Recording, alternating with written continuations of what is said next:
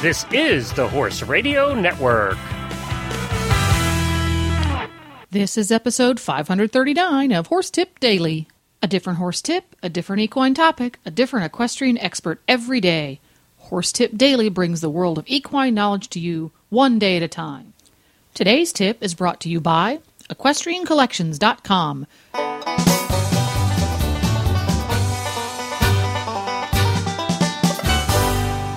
Hi, Coach Jen here, and thanks for tuning in to Horse Tip Daily. Today's tip is from Dr. Wendy Ying. Dr. Ying is co-host with Glenn the Geek of the Driving Radio Show right here on the Horse Radio Network, as well as a competition four-in-hand driver. Plus, she's a veterinarian that practices traditional Chinese medicine. Today's tip is the Bladder Meridian. But first, a word from today's sponsor, EquestrianCollections.com. Autumn is here. Time to cash in on Mother Nature's horse-friendly weather and take to the saddle with renewed enthusiasm. In so doing, you'll likely notice a few gaps in you and your horse's fall wardrobes. That turnout sheet that's seen its last roll in the pasture, the fleece vest that is well past vintage and moving swiftly towards ratty. EquestrianCollections.com has what you and your horse need, plus the latest just can't live without fashions for fall. Visit EquestrianCollections.com today for fresh, fashionable, and functional items for your horse. Now, enjoy today's tip. Right, so today I'm talking about the water element, and the water element has two meridians associated with it. And each element has meridians associated with it. And just like they have a yin and a yang meridian. So they're paired meridians. So there's the bladder meridian. All right, I have a quick question. What? Is it yin and yang or yin and yang? You can say it either way. Okay. Is it the same thing? Same thing. Okay. It's spelled the same. Okay. And so the bladder meridian is paired with the kidney meridian. And those are associated with the water element and... Makes sense. Yeah. And the organs they're associated with are the bladder and the kidney. So this is why I'm starting with this one. This is a good one to start with. It's easy to understand. Easy to understand. So the bladder meridian follows along from the head. It starts at like the inside corner of the eye, runs over the top of the head, like down along either side of the spine.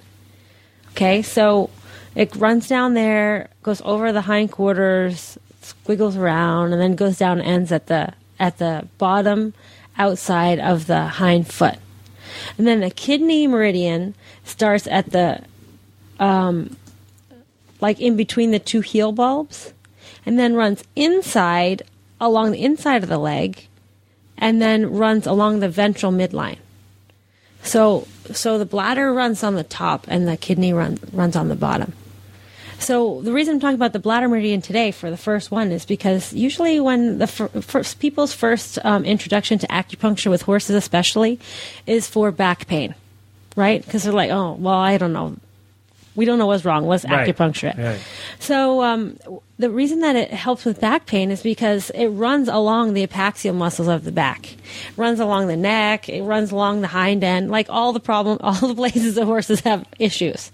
So whenever I treat a horse, there's never a time where I don't treat the bladder meridian. So it's really, really powerful. So treating anything on the bladder meridian, I can use local points. Like say they're sore in their lumbar region or their back. I can use those points to relax the muscles locally. But also... Now, do you do acupuncture along the meridian? Is that the idea? Yeah, there's points, like imagine the meridian as like a river, and the energy flows on the river. But there are little places on the river where you can, like little dams on the river where you can increase the flow. So if something happens, the doors are closed and the energy can't flow. So you need to change that. And it might be closed because, you have a big muscle spasm there. Or, their vertebrae out of whack. Something like that. But one of the other things is for the bladder meridian, it's a little bit easier for Western minds to understand because the points on the bladder meridian are associated with the nerves that come out of the spinal cord. So, in between each vertebrae, there are spinal nerves that come out. And those nerves are for sensation, and then they're also control your muscles, and then they can also control your visceral organs. So that's why if you have like a pinched nerve, like sciatica is a pinched nerve, where the nerve is coming out of the spinal cord, and you feel it in your leg. Or sometimes you have a pinched nerve somewhere where your vertebrae is out of whack, and you feel like a numbness on part of your skin. So when you work on the bladder meridian, you work on these points that are affecting the spinal nerves where they're coming out of the spinal cord. And I'm not saying my needle's touching those nerves, right? Okay, but I'm saying I'm using the energy there to stimulate more circulation and decrease swelling in that area, because the swelling there could squeeze the nerve and then it can't fire as well.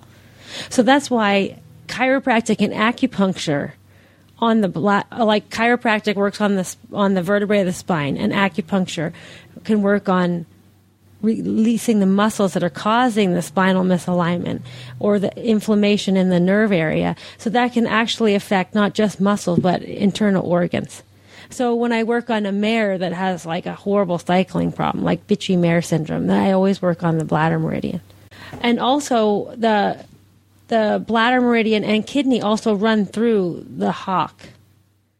So I can work on points. Like, say I don't want to work right on the hock. I can work on points above it and below it to relieve pain in the hock. Because we know that when you have hock pain, you have compensation. Right. So. Well, terrific. Yeah. Interesting stuff. Indeed, it is interesting stuff. To listen to all of Wendy's tips, just go to horsetipdaily.com and go to the Experts drop-down menu on the left. All of our experts are there, alphabetized and easy to find. You can also go to Wendy's website, 5elementsforanimals.com. If you just can't get enough of Wendy and Glenn, you can listen to them every week right here on the Horse Radio Network at the Driving Radio Show. Head on over to drivingradioshow.com. Please stop by the Horse Tip Daily Facebook page and let us know what you think of the tips you hear on the show. It's also a great place to tell us about topics you'd like to hear us cover. You can subscribe to all of the great shows on the Horse Radio Network through iTunes or Zune and get your horse podcasts automatically downloaded to your iPod, Zune, or MP3 player.